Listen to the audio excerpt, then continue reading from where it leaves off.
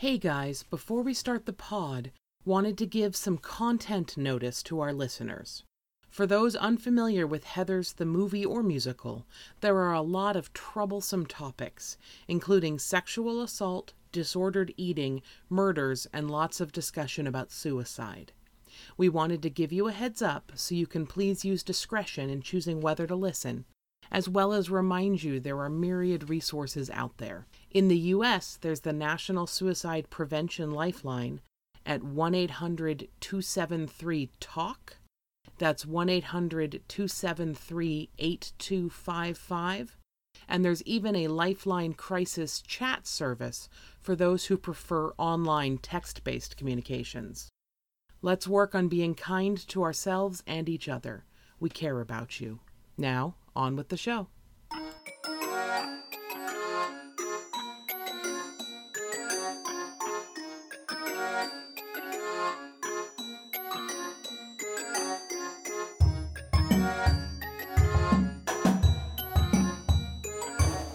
Welcome to Everything That's Wrong with Tracy and Reagan. I'm Tracy Middlebrook. And I'm Reagan Middlebrook. We are sisters and enthusiastic observers of media, art, politics, and the world in general. But sometimes things are the worst, and we have opinions about it. So today, we're going to talk about everything that's wrong with Heathers, the 1989 movie. I know if you're familiar with our catalog, you may know that usually we rip adaptations to shreds. However, the Heathers the musical adaptation that came out has actually highlighted some things that are very wrong in the original film. Right, and we rag on adaptations a lot, but I kind of wanted to do this really more as a celebration of the adaptation over the original. I know that's what she said, and then I was like, that's not what the name of our podcast is. I know. That's not what we're supposed to talk about here. We are our own creators, so we can make our own. I don't know, the world is so negative. And, well, you'll hear, we're probably going to blabber for another hour like we always do about all the things wrong with the movie. But I think mostly, rather than what's wrong with the movie, I'm going to be like, these are the things that are better in the play. Cool. So, do you have something to say? Well, I did. I had a whole intro about adaptations, but you cut me off after one sentence. So now that threw off. The one bit of overflow I had was this sort of like meta thought about adaptations that's gone. Okay. Yep. So, yeah. If you're not familiar with it, Heathers the musical is a thing. I love it so much. So, I've got a fond nostalgia for the movie, as I think most people do, right? It's a huge part of pop culture. I loved it as a cult classic in high school, but I hadn't seen it in over a decade when my pal Joseph gave me the cast recording to Heathers the musical, which I loved. And it was quite a shock when I watched the movie after having kind of memorized the musical to see how many changes the musical had made. Because the play is so true to the spirit of the film, and because it had been at least a decade since I'd watched the film, I'd thought that it was really kind of a truthful beat-by-beat recreation. But instead, they update the movie, giving it depth, widening the story, and allowing for a lot more character development. So, did you watch the movie before you had seen the play? I mean, like, after you got the soundtrack, did you then see the play before rewatching the movie? No, I'd listened to the soundtrack a bunch on repeat for a few months. And then it was on streaming on Netflix, so I watched Heathers. Okay. So I know you tried to make me listen to the soundtrack, and I was not into it at all. And then we went and saw it, and it was really good. So, I don't know, just saying something. Sometimes you need to see the show before the cast recording hits you. Let's do an overview of the plot. Okay, go for it. Cool. So, in the movie, there's this girl... And she's friends with these popular girls all three of their names are Heather.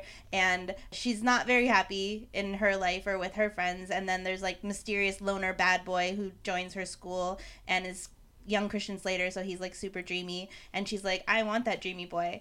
And then they hook up, but he's like a sociopath.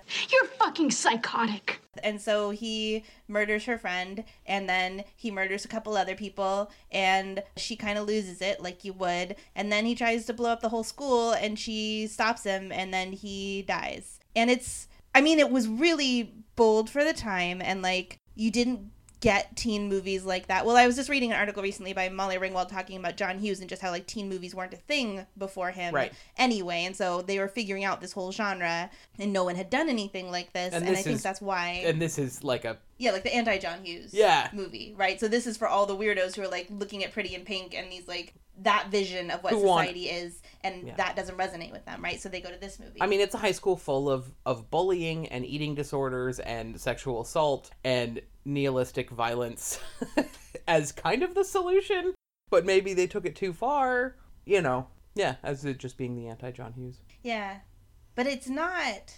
I mean, I watched it and liked it when I was in high school, but I mean, also, like, the 80s before you had like a ton of school shootings every other week, like the Homecoming Queen's Got a Gun song by Julie Brown was like funny because that's not something that had ever happened. Right.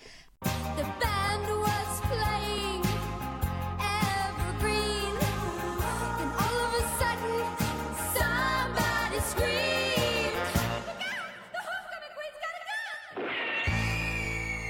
Everybody run, the Homecoming Queen's got a gun. So like James Dean, who's the loner outsider boy, pulls a gun at school on somebody and doesn't like shoot them, but that's just to show like what a rebel he is, and everyone's like, is he gonna get expelled? No, he'll just get suspended, like it was just blanks or whatever. And it's like imagining that, like watching that in today's world is like super tone deaf. Yeah. So when I was looking up stuff about this, I found loads of Tumblr and Pinterest pages where teens were basically talking about why they thought that the musical version of JD was more swoon-worthy, and I was really impressed and thought that said a lot about the teens' emotional intelligence, because young Christian Slater is hard to beat for swoon-worthiness, but his character in the movie is never caring or empathetic. We don't even really see him sad or wounded. He's just this nihilistic, dispassionate shell looking to end the world. So I was just happy browsing that these teens were preferring the musical JD, who tries to protect Veronica from his awful dad rather than just sitting on the couch. I mean, he's still problematic as a love interest, as he's a murderer, and his moral compass is kind of non-existent, but he's more relatable. Right, and like the musical JD, like we'll do maybe a brief recap of that as well, but like all the awful things that he does to protect Veronica and this vision he has for the world with the two of them in it. And in the movie, he does these awful things because he is a serial killer, and he doesn't care about anyone else, and no one else is real. Like when Veronica is like freaking out after they have... I mean, she's like a bystander. She doesn't really understand that this is what's going to happen, but she still feels party to these murders that have happened. And so after they murder the two jocks, she's like in the car and like takes a cigarette lighter and like burns it into her hand, and JD just like lights his cigarette from it. Yeah, the movie JD is an abusive shit. Yeah, and it's really upsetting. Whereas the musical version has that like he's wounded and damaged, and maybe my love can save him thing. Your love can't save him. No, not at all. But it's a more interesting plot, and I guess both of them are bad. But I guess I would rather someone be going after someone who still has shreds of humanity and reasons for being awful. I don't know. The movie version is not a person with emotions or feelings, or someone you could ever see a future with. And I think it's that glimpse of the future or a possible alternate ending in the musical that Veronica sees that makes the ending tragic when JD dies, because there was something to mourn. There could have been something more. I mean, there's a whole song, Can't We Be 17, of basically like, hey, let's stop murdering people and like just be teenagers who date. And he says yes initially, and then can't keep to that. Yeah. But the movie version never says yes. He only wants to murder people. Yes. So just going back to like not connecting with the soundtrack, I know, but I'm calling them soundtracks. You can't change me.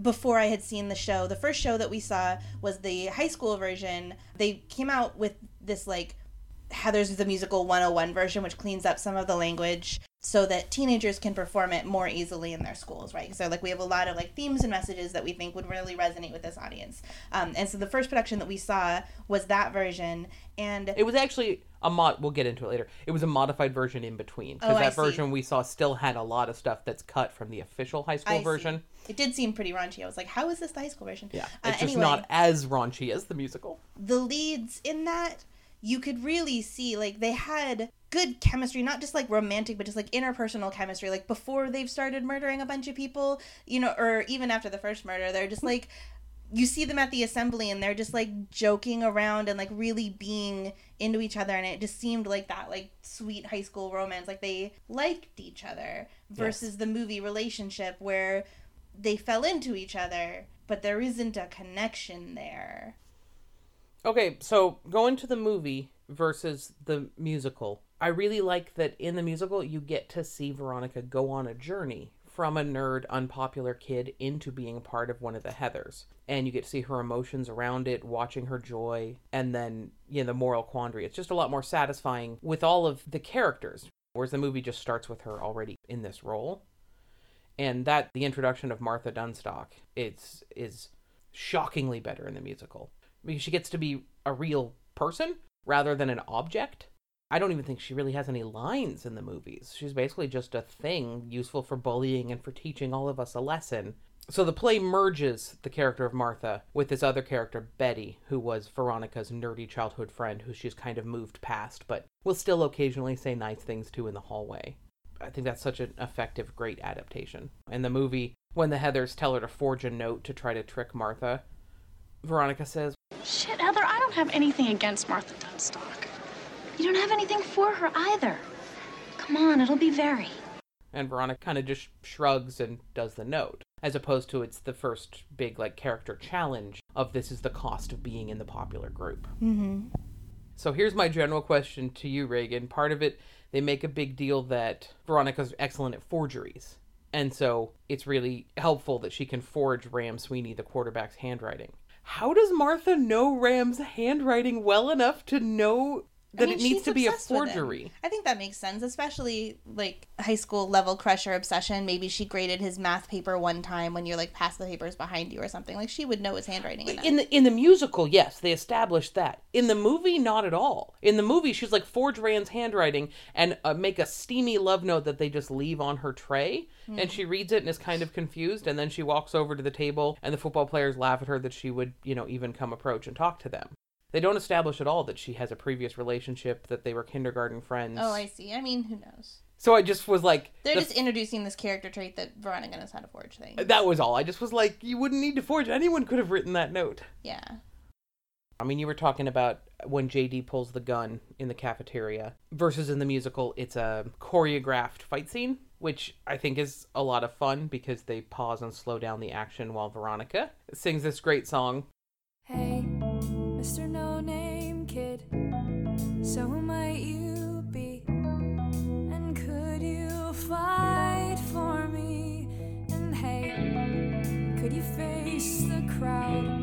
Could you be seen with me and still act proud? Where she admits that she should be repulsed by the violence, but she kind of really likes the way this kid moves. Whoa, you can punch real good.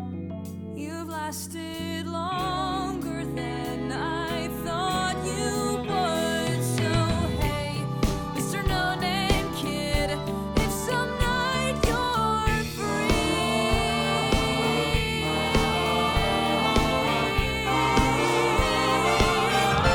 wanna fight for me? Well, now I'm looking at my notes. Okay.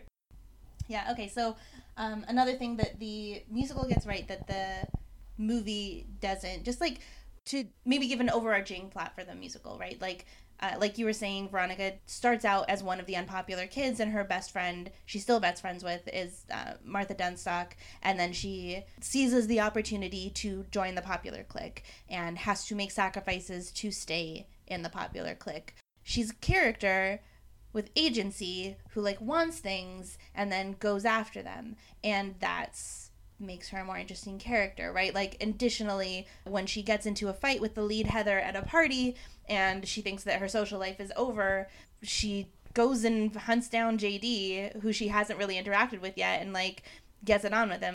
Sorry, but I really had to wake you. See, I decided I must ride you till I break you. 'Cause Heather says I got to go. You're my last meal on death row. Shut your mouth and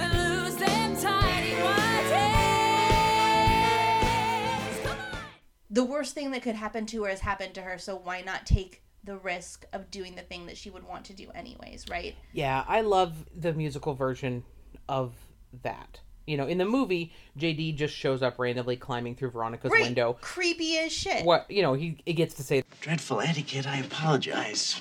and then they play strip croquet.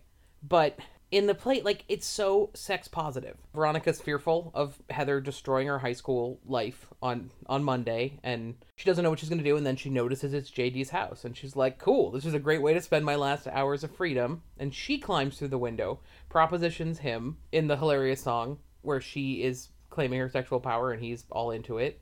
Yeah, and, like, having them both be sort of aggressively not normal, because she does, like, she has interacted with him a few times. They've had a few moments, but, like, they aren't really friends. Like, he doesn't know how she knows where his house is, and it's definitely a creepy move to, like, climb in somebody's window regardless of who's doing it, right? But having them both be aggressively not normal adds believability to their relationship, I think, as opposed to just one of them. I mean, not like that's not believable, but anyways, I liked it better. Yeah, no, I mean, I liked it a lot better. And she's like, I'm hot and pissed and on the pill. Let's do this. And his character enthusiastically consents. Let's go, you know the drill. I'm hot and pissed and on the pill. And they, you know, I mean, when you say they hadn't interacted much, I mean, they had the famous convenience store interaction, which, again, I guess just fundamentally because the musical provides character depth and makes all the characters more sympathetic. You finally get some deep emotional insights into JD's world in the musical version. In the movie, he's just like, hey, I like off-brand Slurpees. No, my life's not perfect. I don't really like my friends. Yeah, I don't really like your friends either. It's just like there are people I work with and our job is being popular and shit. You know, in the musical, this is where you start seeing some scar tissue from JD, rather than just being a cute flirt. I also think it's a really darkly hilarious way to introduce that his mom is dead, and which I don't think happens that early in the movie. She's like, does your mommy know you eat all that snack food? And he's like, not anymore. And then he starts sharing about what's happened since mom's no longer alive. When mom was alive, we lived halfway normal. Now it's just me and my dad, we're less formal. I learned to cook pasta, I learned to pay rent. Learned the world doesn't owe you a cent. And so you see, you know, what started to break him. Yeah. The story that JD tells is that his mom, you know, last time he saw her was like waving out the window of this library 2 minutes before the building exploded, and his dad does demolitions, and it is implied that she knew the building was about to explode and went in there as a way of committing suicide. But honestly, his dad is such a fucking crazy person that I always just assumed that his dad killed her. Like, she didn't know that the building was going to explode. That's not in the text at all. That's just always been my interpretation. Okay. Because her dad is wackadoodle. He is. That's a bold leap, though. To be like, oh, his dad's a murderer. I mean, JD's a murderer. It's not that bold to believe. Well, yeah, no, I don't think it's there at all. But, you know, because of the musical later on, when she's having the line where she's trying to talk him off the metaphorical ledge of murdering people, she's like, I wish your mom had been stronger and could have stayed around longer, like, yeah. And you would have had some loving influence in your life to keep you from the dark side. So in the movie, the lead Heather is doing Veronica a favor by getting her into this college party. And I just thought it was effectively unglamorous and gross. The guys are looking to just paw all over these high school girls. And then Veronica commits the unforgivable of being too drunk and puking on Heather. Whereas the musical party scene is a house party gone awry. Maybe not even gone awry, gone away a high school epic house party goes. But Veronica eventually stands up to the Heathers, who are looking to further mock her former best friend Martha. And they've decorated their rival's mascot, which is a pig, to look like Martha. And they're going to play piñata with it as a big joke on her. And Veronica steps up to stop it. And that's the unforgivable sin, which is a little more, again, musical Veronica gets to be more noble. There's more, like... Rather than just she was drunk. Yeah. Yeah, I mean, it wasn't just that she was drunk. She had also, like, not fooled around with that guy that Heather had hooked her up with at the college party, right? So Heather's like, you made me look bad, and then Veronica pukes on her shoes. So that's still, like, a believable reason, but having it be, again, like, her choosing between her popularity and her friend or her former friend makes it more meaningful to her character. Yeah, I mean, I did appreciate that the movie, you know, her character has a little bit... You know, I have a little prepared speech I tell my suitor when he wants more than I'd like to give him. Gee, Blake, I had a really nice... Save the speeches for Malcolm X. I just want to get laid. You don't deserve my fucking speech. I mean, it was sort of like, well, that's something 80s movie. So after JD and Veronica hook up, one of the big changes is the motivation of why they're going to visit Heather the next morning. In the movie, Veronica, who is a much less sympathetic and more culpable character, she just wants to go pull a prank on her and make her drink something gross so that she'll throw up in retribution, and JD tags along with that. In the musical, post-coital bliss in the next morning, she's like, oh crap, I have to go beg for forgiveness and try to make this right. And she is legit making a prairie oyster hangover cure and then accidentally grabs the wrong mug. Well, in the movie, she is going there to beg forgiveness also. I don't think she says it. It's not. It is, because I just watched the movie, when she gives her the cup, and the Heather is like, if you do this for me, maybe I'll consider forgiving you, and then they give her the cup and she's like, no. Right, they say that, but that's not said at all to get there. She says to JD, it's never a need to beg, it's just, oh, she's a terrible person, and JD's like, she is, we should do something about it, and Veronica's like, yeah. No, I mean, like, that, I have notes about that. So, like, in the movie JD, like, the first time that they have sex, out of nowhere just says, Heather Chandler is one bitch that deserves to die. They haven't been talking about her, as far as we know. That's not in the movie. We've just seen her be stuck up. Like, she hasn't been terrible. JD's just a sociopath. And so then they go over there. But what I did think was interesting, because, like, watching the play, you see JD suggest mixing her this drink that has Drano in it. And it's not clear if this, like, murdering people thing is like a prank that's gone too far, if this is something that he's done before. Yeah, I will say my interpretation in the play, it's always he's joking around. And when Veronica accidentally grabs the murder cup, because he tries to stop her and then he says, oh, never mind. It seems like a kind of scared serendipity, like, well, the universe is making this choice. Let's see what's happened. Well, that happens in the movie too, yeah. Which I thought was interesting, because JD definitely seems like he's done this before. See, I didn't think so. Because I don't think he would have hesitated if he'd done it before. But maybe he just hadn't decided that that's what he wanted to do here with her. I don't know. Yeah. But, like, coming up with the suicide note, it seems like he's done it before, I thought, in the movie. So the musical does a very fun thing, partly based on just, again, how stage shows are different than film. But as their murder count grows, all of the murdered characters continue showing up as ghosts and sing songs and interact in Veronica's mind. And I just think that's really fun. I find myself missing it watching the film. But the film's not really interested in giving any kind of real moral struggle as strongly.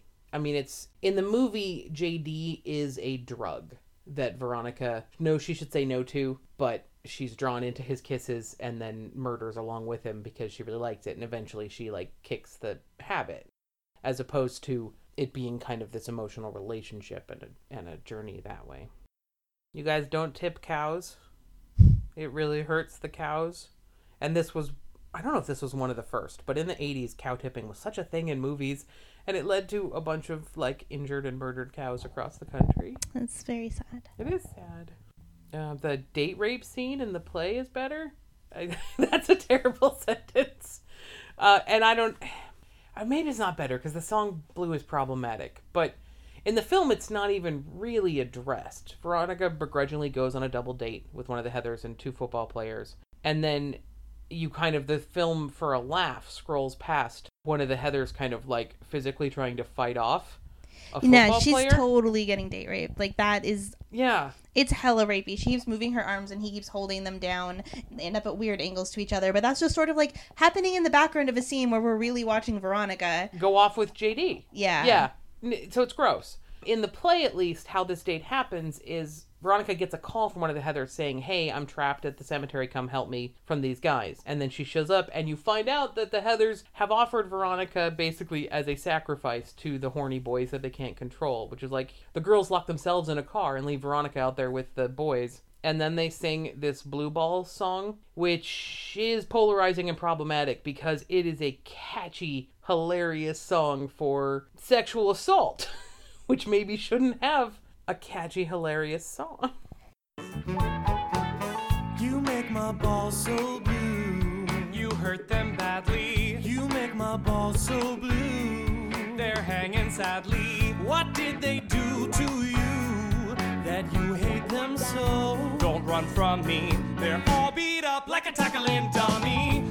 Yeah, for the revised version, the 101 high schooler version, they replaced that song with a song called You're Welcome that really makes it more clear how creepy the situation is. The lyrics are essentially like, you used to be a nerd, but now we see that you're popular and you're so hot that we can't help wanting to, have sex with you, and you're welcome for our attention. You were nothing and nobody, but now you're good enough to get with me. Oh, you're welcome. Well, where you are, you're welcome. You want a football star, you're welcome. Baby, what's that smell? That's the smell of me loving you well. You're welcome. And it's super creepy, and it highlights that wrongness. Yeah, and they had the same writers who did the musical did the high school adaptation, and they've spoken a lot when they were interviewed with Playbill and others that they were excited to have a chance to write a new song because the song Blue didn't hit it right. Now it's this song where, we can't control ourselves when you look that hot. We can't be blamed for the ogling and the mauling. And the writer's like, that's a horrible thing. But just to go back to the movie scene again, and what a creepy weirdo stalker JD is. He climbs in her window randomly when they've had very few interactions. They still have had very few interactions at this point when she goes on this double date. She's in the middle of a field. They went cow tipping, the Heather and these two boys and her. And now Heather is getting date raped and Veronica is just leaving the area. But she's still wandering around in the fucking countryside wilderness, and JD appears over the top of a ridge like a creepy fucking stalker. And then she leaves with him. Yeah. In the play, JD's motivation for choosing to murder the football guys is directly related to this. After this double date where Veronica says no thank you, they spread all of these rumors that Veronica had sex with both of them at school, which makes Veronica cry, and then JD looking to get revenge for, they hurt someone that he likes. Go on and cry. But when the morning comes, we'll burn it down and then we'll build the world again. Our love is God. In the movie, it's not really. That's why that's how he's able to enlist Veronica into it.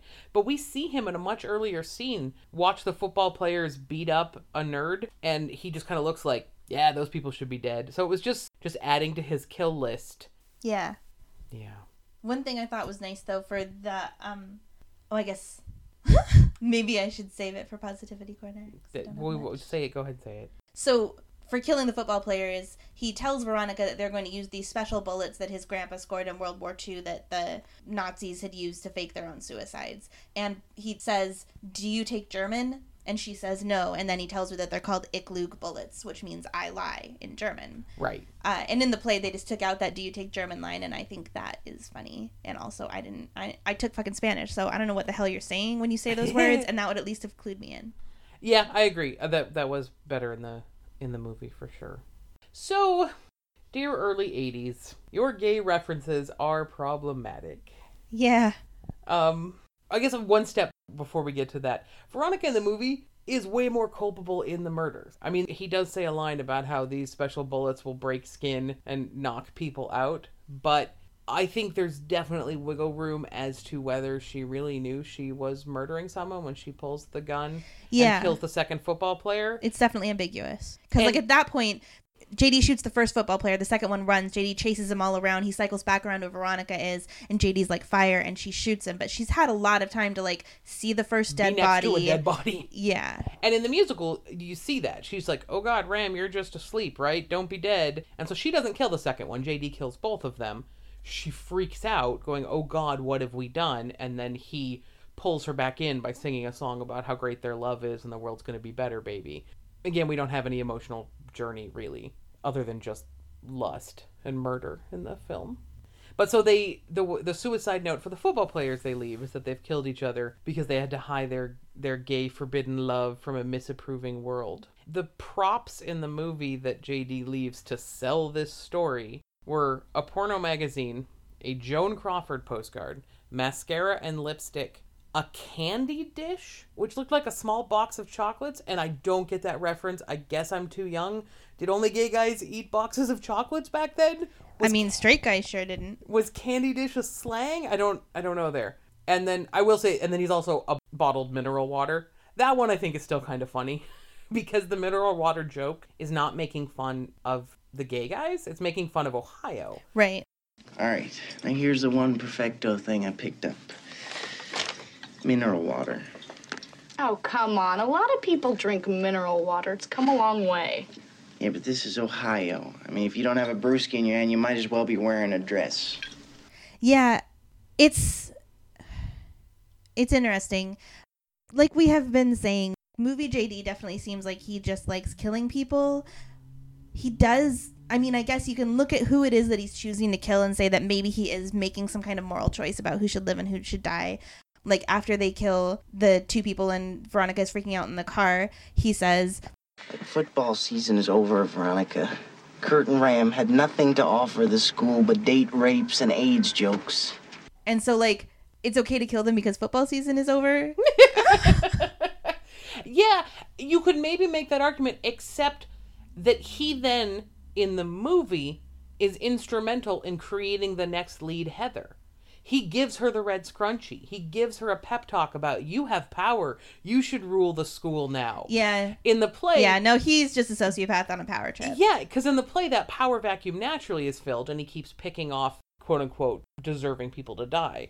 Whereas in the movie, he's creating the next evil bitch. Yeah. To then murder, so he doesn't really care that much. Also, that whole fight scene in the car is so gross. It's just so gross. It's just not a healthy relation. I mean, Veronica... yeah, she burns herself and he neither of them are a healthy relationship. No. But the movie one is... I don't know. It's not like you can say that the relationship in the play is good, and so it's weird that people keep romanticizing it, and that we keep holding it up as an example of something good, because to be completely explicit, it's really not a good or healthy relationship. But you can make an argument that there is at least an emotion behind it for both of them, yes, even if they express their love in super toxic and unhealthy ways.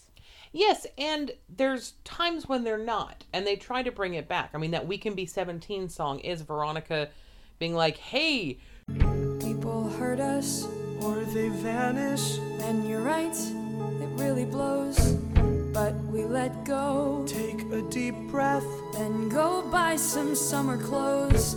We'll go camping, play some poker, and we'll eat some chili fries. Maybe prom night, maybe dancing. Don't stop looking in my eyes. Whoa, we have gone way too far. I'm not cool with this. Let's just bake brownies and go to the movies and just be kids. We recognize that there is evil in the world, but we're not in charge of personally murdering and purging the evil. And JD initially says yes. But he likes killing people too much. Yeah. Well, that's a change in the musical, too, because in the movie, he absolutely just likes killing too much, when he shows up to essentially murder her. In the play, he's showing up with murdering her as his fallback plan, but his first plan is to hopefully convince her to come. He's like, hey, we're going to blow up the school, and then we'll make s'mores over the ashes of our classmates. Yeah, but it's... that scene is so creepy. Yes. In both of them, but even in the play, especially because you kind of like JD in the play more, and you want to believe in him. You want to believe in his goodness. And so Veronica breaks up with him after he starts talking about killing more people, after they've had that moment where they're like, we're not going to do this anymore. We're damaged, really damaged, but that does not make us wise. We're not special. We're not different. We don't choose who lives or dies.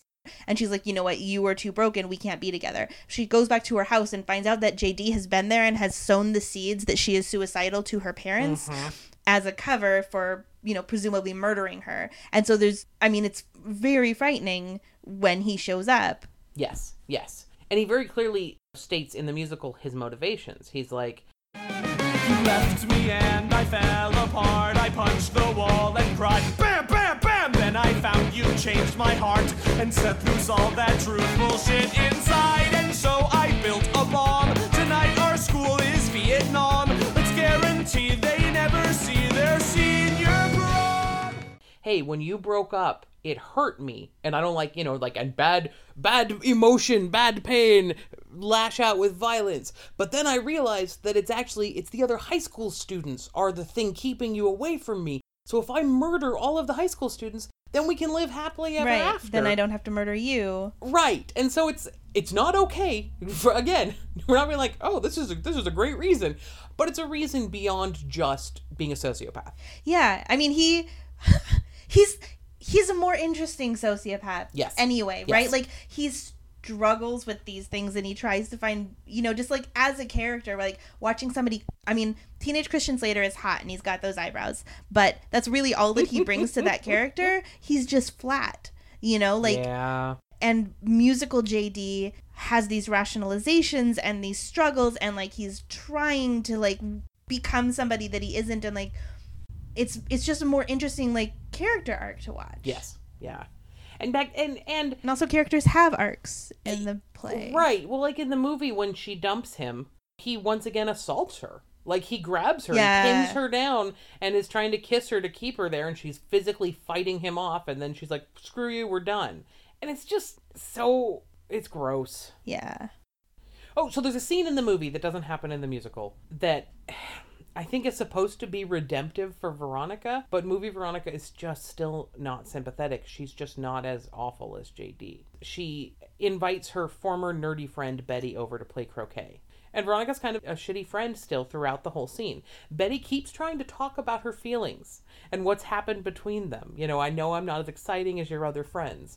And Veronica's responses are always just shoot the ball with a little smile. Like she's not actually interested in having a conversation with her friend or talking about her friend's hurt or where things are or why she ditched her. But Veronica then chooses not to knock Betty's ball out and take the 2 shots instead. And Betty says, This guy's finished last. I should know. And so then Veronica changes her mind and knocks Betty's ball out. So much for learning your lessons and changing your behavior. And then as soon as the other Heathers show up, Betty is instantly justifiably worried and says, I've got to go home. And Veronica just gives a little sad smile and says, okay, bye. She's not willing to actually emotionally engage with her, change her behaviors, or stand up in Betty's defense to the other Heathers at all. Mm-hmm. Like, I'm willing to kind of be your friend on the down low when the popular kids aren't watching. Yeah. That's gross. That sucks, Betty. I'm so sorry. Right. Yeah. So just talking about things having character arcs, the movie, it seems like, is just a chaos of plot points. Like, there are a lot of things that happen, but it's not very tight or connected. In the play, things happen for a reason, right? Like, there are 3 Heathers and they all have personalities in the play. Yes. Like, the green Heather gets shit on by the other Heathers a lot, and she gets made fun of. And then when the red Heather dies, the green Heather becomes the one who, like, takes power and becomes the queen bitch. And that's more interesting, just sort of, like, you wouldn't have expected that because she seemed like the vulnerable one or whatever. And, like, the yellow Heather is always, like, super insecure. Like, Veronica sacrifices her best friend for popularity. She sacrifices her popularity out of guilt and shame. She seizes a sexual relationship that she wants in her moment of panic. The Heathers go on their own journey, like all 3 of them, but let's talk about Martha, because it's nice that she is a character, like that they combined those 2 roles and like made her a best friend that gives Veronica things to do. But aren't we still just like making fun of her the entire movie or the entire play? I don't know. It's tough. Maybe. I mean, she is because she's the crime of being fat makes her an object of derision. But she's also pathetic. It's not just that she's fat. She's obsessed with her kindergarten boyfriend. There was a boy I met in kindergarten. He was sweet. He said that I was smart. He was good at sports and people liked him. And at nap time once we shared a mat. And like dreaming about them riding off on a Pegasus together and having a nap for all eternity. I love that song so much. It's so funny and sweet.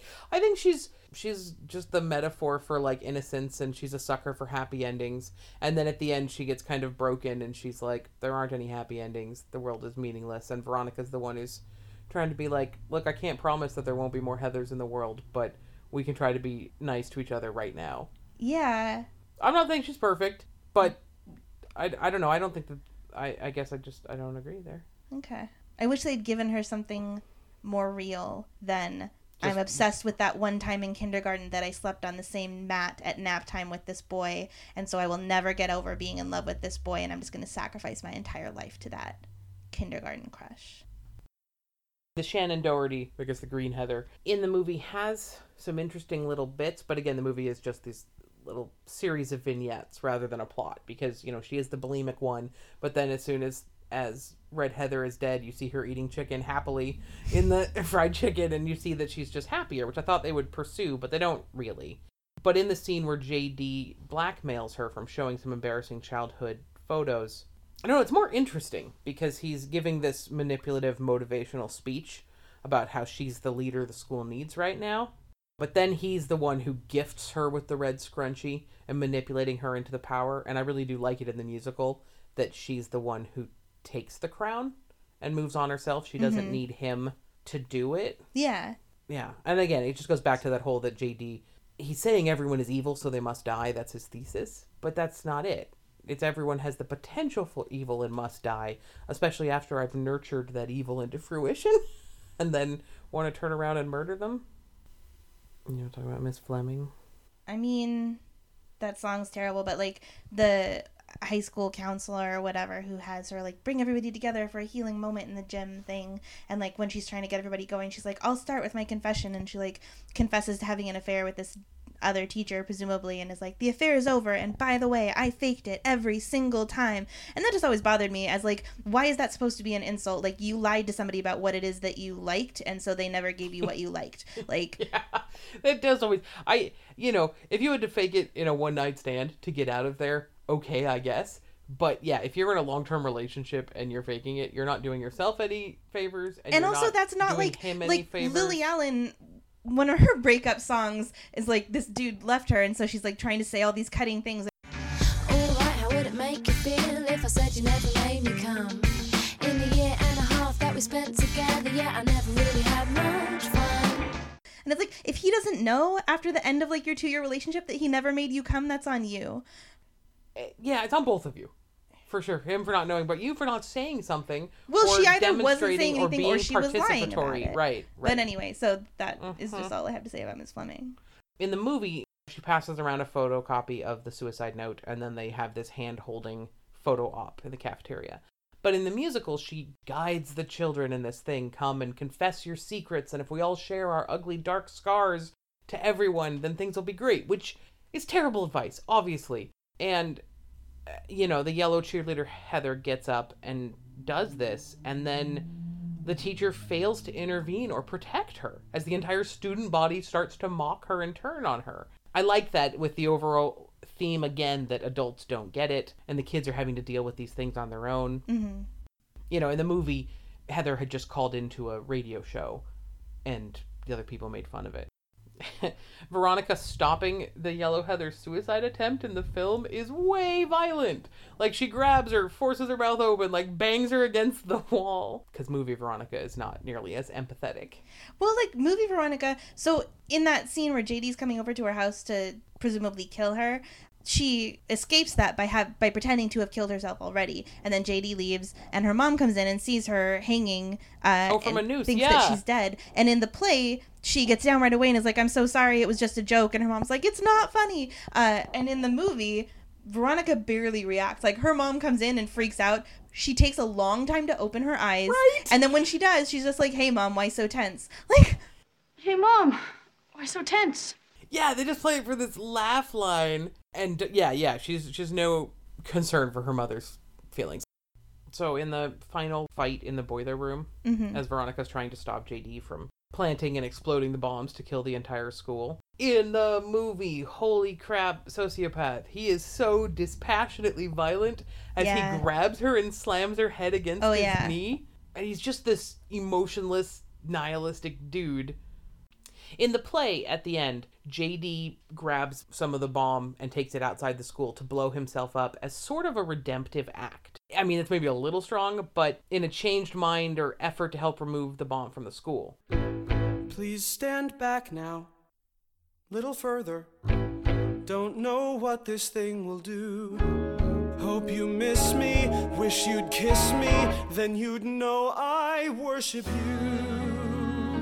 I'll trade my life for yours, and once I disappear, clean up the mess down here. Our love is God. Whereas in the movie, it's more this weird passing of the torch. Like he tells Veronica, you've got more power than I knew, and then concedes his loss. Also, in the movie, Veronica had shot him a bunch, so it was unlikely he was going to make it regardless. So he just takes the bomb outside. But in his grand exit in the film, it's just not as required as in the musical. In the play, Veronica's saying, wait, hold on, not this way. There's still that imagined possible future that there's something... Right, she still wants to find a way. Exactly. He's like, no, please stand back a little further because I don't know how far this bomb is going to explode. It's pretty sad. It is. It's a really sweet, tender moment. Because he's so broken and this is the only way. So broken. I mean, like... But he loves her in okay, you don't want me to blow up the school, so I won't blow up the school, but this thing has to go off and I don't want you to get hurt by it. I don't know how to defuse it, so I will carry this suicide bomb outside. Whereas in the movie, she also is dispassionate, this badass. She prepares a cigarette that she can light from the explosion. Well, like, movie JD is wearing a bomb vest. Oh, yeah. Yeah, so, right. Like, she wins the fight. He tells her how to defuse the bomb. Like, she shoots him a bunch of times. Yeah, you're right. He's not just taking that bomb. Yeah. But, like, he does choose to kill himself. He, like, sets the timer for 45 seconds and then walks away. Yeah, you're right. Yeah. But still, like, their whole relationship is emotionless. Yeah, and then it just ends with Veronica going into the school where she sees Martha in her little wheelchair because Martha had a failed suicide attempt and broke a bunch of bones. And in the movie, they weren't friends ever before. And she's just like, hey, you want to go see a movie? Yeah. And Lily's like, okay. And you're like, oh, see, now she's nice because she's friendly to a fat person. Yeah. And I don't believe that this Veronica... I mean, she does take the red scrunchie away. And she's like, we're done. She does, but she isn't really... different than she ever was. Yeah. Whereas in the musical, she's like, hey guys, we are done with acting evil. Yeah. This is bullshit. We are laying our weapons down. The world might have more Heathers and bullies, but we are just going to be kids and we're gonna be nice to each other, goddammit. Yeah. Although I will say that movie JD blowing himself up at the end, he's wearing the bomb vest and they're the only two people outside the school because everyone's inside for the pep rally. He's like looking at her and she's looking at him, and it just made me think of Mad Max Fury Road, like witness me, right? Like he wants someone to see his ending. Yep. Do you want to do Positivity Corner? We didn't want to be a bunch of negative Nellies. Or Debbie Downers.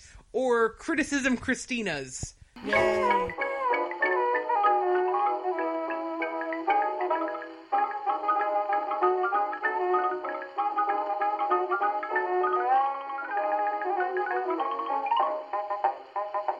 I mean, okay, so, like, what was the point of the movie, right? Like, it was the anti-John Hughes film for people who are outsiders and weirdos. It lets you indulge these... It's subversive revenge fantasy thing, a la Horrible Bosses. What would happen if you just indulged these instincts? And it's, cool to make weird cinema and, like, take risks. I love that it got made somehow. Yeah. That the studio gave the money to make this insane, weird, dark, hilarious, inappropriate film. And I guess it was a flop, but it continued to run on cable and created this cult classic following. I can't believe that the studios let it be made. Although I did find that in the original screenplay, JD does blow up the school. And it ends at a prom in heaven. But the studio said no to that part. Oh, that's a shame. Right? The movie was genre defining. And has been recreated in so many ways over the following decades. Jawbreakers, Mean Girls. I mean, it's this swear-heavy beast that really resonated. Watching it recently, I really liked the sound editing and the sound cues. They use some really fun music cues to accompany different character actions, and it's so damn quotable. Mm-hmm. Dear Diary, my teen angst bullshit has a body count. And some of the character archetypes that it built and played on and redefined the cool loner trench coat kid and all of that. Yeah. And I don't know if it started the sort of quirky girl lead thing with her monocle and her different fashion choices, but I appreciate at least that Veronica isn't overwhelmed with her quirkiness as some later characters are, and she's not quite a manic pixie dream girl. People need to quit hating on manic pixie dream girls. They use that to throw that out for like just In a the lot same of way hate for weirdos. In the same way they throw out Mary Sue or whatever. It's Right. just become, yeah. Right. It pisses me off. Some people are just genuinely weirdos. Right. You don't hate on them for that. But so often... I mean, what it's meant when you like where that term comes from is like something that takes the person out of it, right? Like whatever 100 Days of Summer, whatever that movie was. Like when you're not seeing the person, when you're just seeing this ideal, that's what that's really meant to define, and that is legit. But it gets thrown around for all kinds of things where it's just a person with their own weird characteristics, and there's nothing wrong with that. Right. Christian Bale's eyebrows.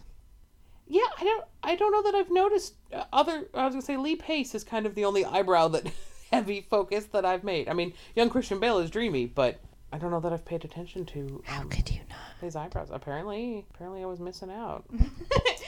My YM magazine from like the 90s where they interviewed him, he was talking about his eyebrows. Oh, fair enough. So it made a point. Oh, so he was aware of it. So yeah, that's, so it's okay. a thing. It's not just me. I love It was enough of a thing that it got brought up in his interview with Young and Modern magazine. So the screenwriter of the film, Daniel Waters, was talking about the movie's reception and how people in their 20s and their early 30s responded to it right away. But it was really 50-50 with teenagers. And it's the only movie I know that people really like, but the first time they saw it, they often hated it. And he said, the truth in that seems to be, it's harder to respond to a movie that treats the life or death drama of being a teenager as its main joke when you are a teenager. But they said those who were teens who'd heard it was cool or had older siblings who told them it was cool went in going, oh, this is cool, I get it. Yeah, that makes sense. Do you have more things? No, I'm just still thinking about the Martha Dunstock thing and that song. And like, I am glad that you like it and that it resonated for you. I hate it. And I was wondering if maybe like, because I don't see how you have a song like that where she's just like, before she attempts to kill herself because she found out that the note from Ram was a lie, she sings this song that's essentially like, this is my kindergarten boyfriend, and maybe in heaven we'll be together on a Pegasus, and we'll have nap time that lasts 1,000,000 years. Last night I dreamed a horse with wings flew down into my homeroom. On its back there he sat, and he held out his arms. So we sailed above the gym, across the faculty parking lot. My kindergarten boyfriend and I, and a horse with wings. And I don't see how that song isn't making fun of that character. I don't see how we as the audience are supposed to watch that and not like mock her for her ideals. And so maybe that's I don't know. I think you're bringing that in. I mean, it is silly, but I can empathize with her misguided sweetness rather than laughing at her for her misguided sweetness. And so I guess that's really, it's just where you're coming at it. Well, I was just thinking that maybe it can be interpreted as like teenagers make bad choices and like want the wrong things. And so therefore, especially like if you have some righteous avenging angels. But no, she's made it very deciding to clear. live I mean, and it's die. tied into, you know, I mean, it's obviously silly to still be pining after your kindergarten boyfriend, but I think that's the only boyfriend she's ever had. Very clearly, right? And she's like, Certain boys are just for kindergarten. Certain girls are meant to be alone. Yeah. it's not just, oh, I loved this boy when I was 6, but it's like, it's the only boy who ever loved me. It was when I was 6. Therefore, there's no point. Yeah. Life is long, guys. Yeah, hang in there. We should find the national suicide number. We'll insert it here. Trigger warning. Not even just trigger warning. Just. Yeah, it's whatever. High school's rough. Life is rough. Life is hard, but it'll be okay. Then it keeps going and it gets better. Oh, yeah, it gets better. Also, high school boys are terrible. Don't pine for them. Oh my God, right. Just kidding. Sorry, anyone who is a high school boy and listening to our podcast, in which case you're clearly cooler than your... Right. If you're the high school boy listening to us, you're the exception. You're the one. And you also know that a lot of the dudes are being awful. We should stop now. Okay. People agree with us. People agree with us.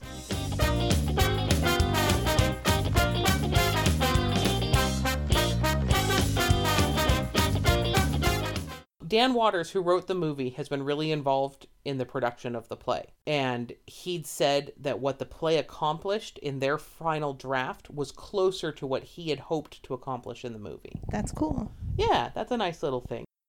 Winona Ryder was really concerned to go see it because the movie was really dear to her. It's what had really jump-started her entire career. But when she did come, she was really overwhelmed and really happy. And the people in the play were over the moon that she loved it so much. And she was crying and hung out with them afterwards. Yeah, I saw an article where Christian Slater saw it too and was into good. it. So this is by Robert Hoffler at TheWrap.com, called Heathers the Musical Theater Review, Singing and Killing People All the Way to the Prom. It says, the 1988 movie Heathers was prescient in its send-up of teenage bullying and mass murder, but revisiting it today, the cult classic is an unfunny affair, in part because it was so prescient. Today, high school students bump each other off on a near weekly basis, harsh, but the truth be told, Daniel Waters' original screenplay is a witless affair. Heathers the Musical, the new off-Broadway show, blah, blah, blah, can't be prescient, but it somehow does manage to be a hell of a lot funnier than its source material. Being a stage musical, a very, very broad stage musical, helps make the mass murder go down more easily. Being a musical makes certain elements of the dark story really click, especially the three Heathers who seem to be operating as one revved-up engine working overtime on all three cylinders. Yeah.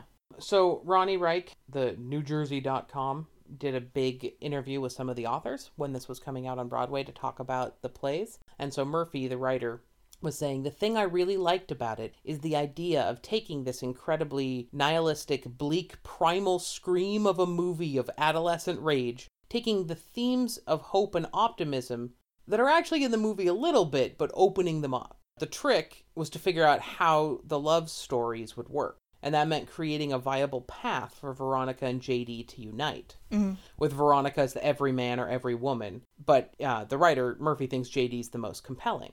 He's the most broken. The psychology of someone who is a monster, understands that they are a monster, and has to struggle with being a monster is fascinating. Yeah. I was most anxious to get inside his head, because once you understood him, all Veronica has to do is fall in love with him. He talks about writing the song Our Love Is God. I worship you. I'd trade my life for yours. They all will disappear. We'll plant our garden here. Our love is God. Our love is God. Our love is God. Our love is God. It's a touchstone and an emblem of that teenage feeling of being a bit like Romeo and Juliet with the rest of the world against them. Mm-hmm. But then again, before JD even finishes singing about how much he loves Veronica, there's a murder scene meant to inspire laughter and then guilt at having laughed. We can start and finish wars. We're what killed the dinosaurs. We're the asteroid that's overdue. The dinosaurs choked on the dust. They died because God said they must. The new world needed room for me and you.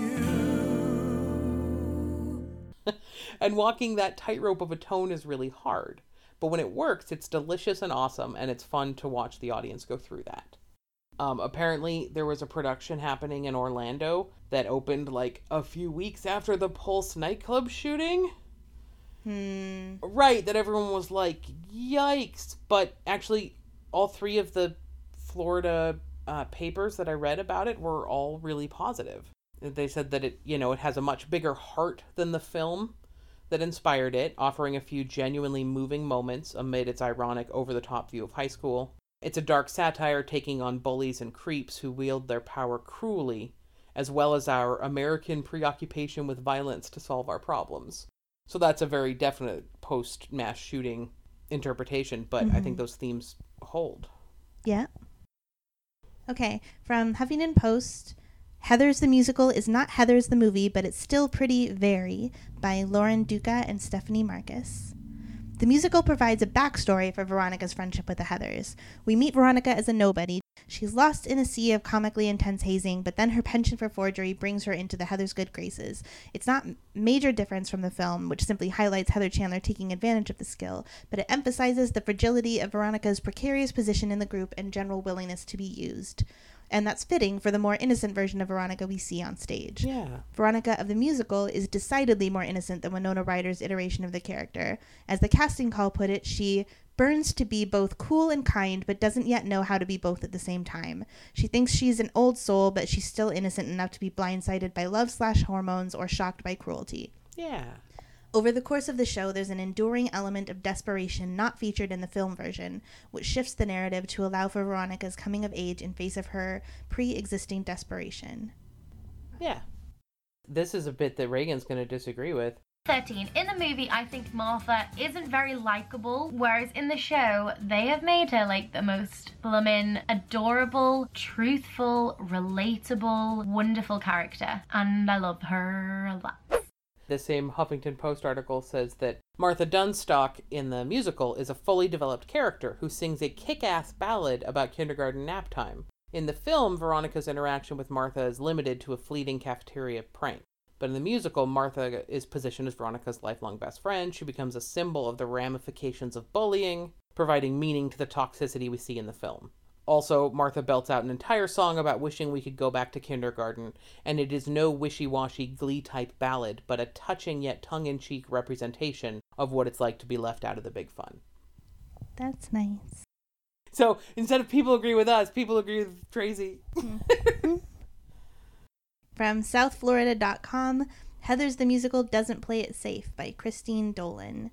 She says, thanks to its strong score, deeper character development, and a big embrace of the world of social media, Heathers the Musical has gone on to have a solid post-New York life. From the writer, the original movie was very distancing. Anyone who makes a human connection gets it knocked out of them. Musicals, Murphy notes, are about feelings and internal monologues expressed in song. Distancing doesn't work. So from the bullies to the bullied, deeper motivation was key to making Heathers the Musical a success. We had to get inside the heads of each of these kids and figure out who they are. And that really showed up on the stage. Yeah. So I think we talked about the high school version, which we saw not entirely, but the full-on high school version removes the eating disorder. It removes any of the explicit sexual acts. So did we figure out, we had the halfway high school version that we saw. They did You're Welcome rather than the Blue Ball song, and they removed the reference to the pill because apparently unprotected sex is cool, but if you're not going to get pregnant, then teenagers can't know about it. That you lost the line. I'm hot and pissed and on the pill. But then they still had sex in our version. Yeah, that was dumb. Oh, so when we had first, a few months ago, talked about doing this one, there was going to be that Heathers TV show on the Hulu network that, people have been talking about for months, and people had mixed feelings. And it had, I believe, a transgender character as one of the Heathers. Yeah. And some real diversity, which everyone went, okay, but if these are going to be your only diverse characters and they're monsters and they get murdered, that's maybe not going to be great. And that was supposed to come out and got pulled, I think, because of the Parkland shooting. Is the reason that they said they've pulled it. But all the media that I found who had seen it said it's just flat out terrible. Oh. They said it's boring. It's not redemptive. Good then. Good that it got pulled. A few of the actors are good, but the scripts are bad. So yeah, you can't do that show if you're not going to do it well. Yeah. Let's not have any more high school murder fantasies, please.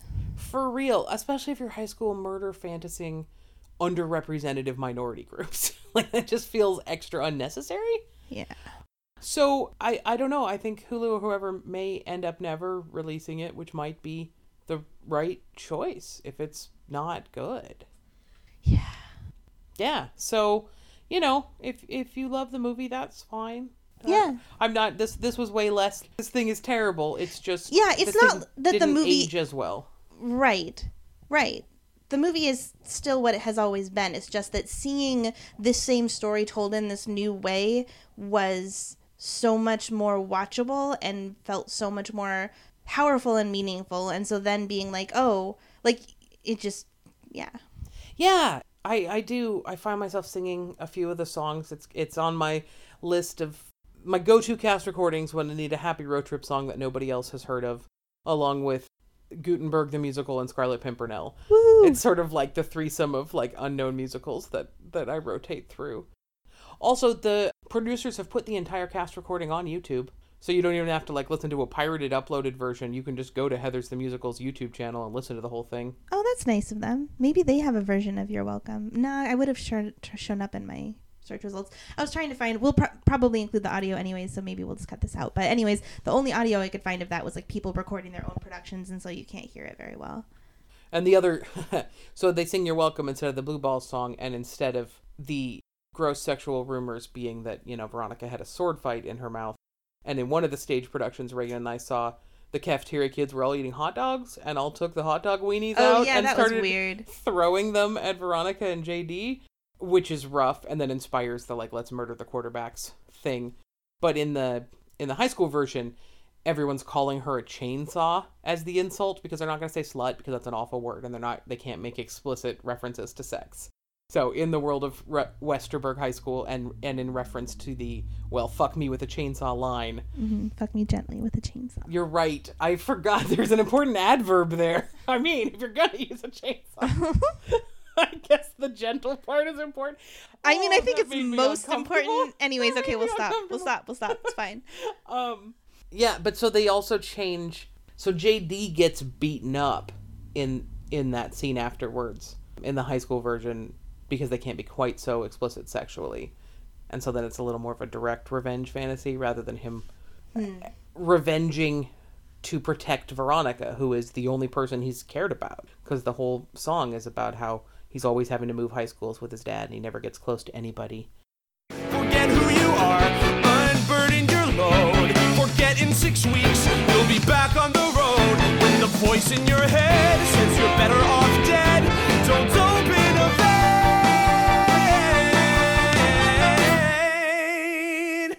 Just freeze your brain. And he uses the brain freeze of the slushy. That was his version of, you know, self-harm until he turned to murder. If only he could have other people. Just stayed with Slurpees. Right. What a beautiful world that would have been. So 7-Eleven, you can send our free coupons at wrongpod on Twitter or wrongpod@gmail.com. Yep. Yeah, they're hey guys, I know it's been a while, but we did a thing. Hope you enjoyed it. Oh, we'll be back probably sometime in the future to talk about everything that's wrong with something else.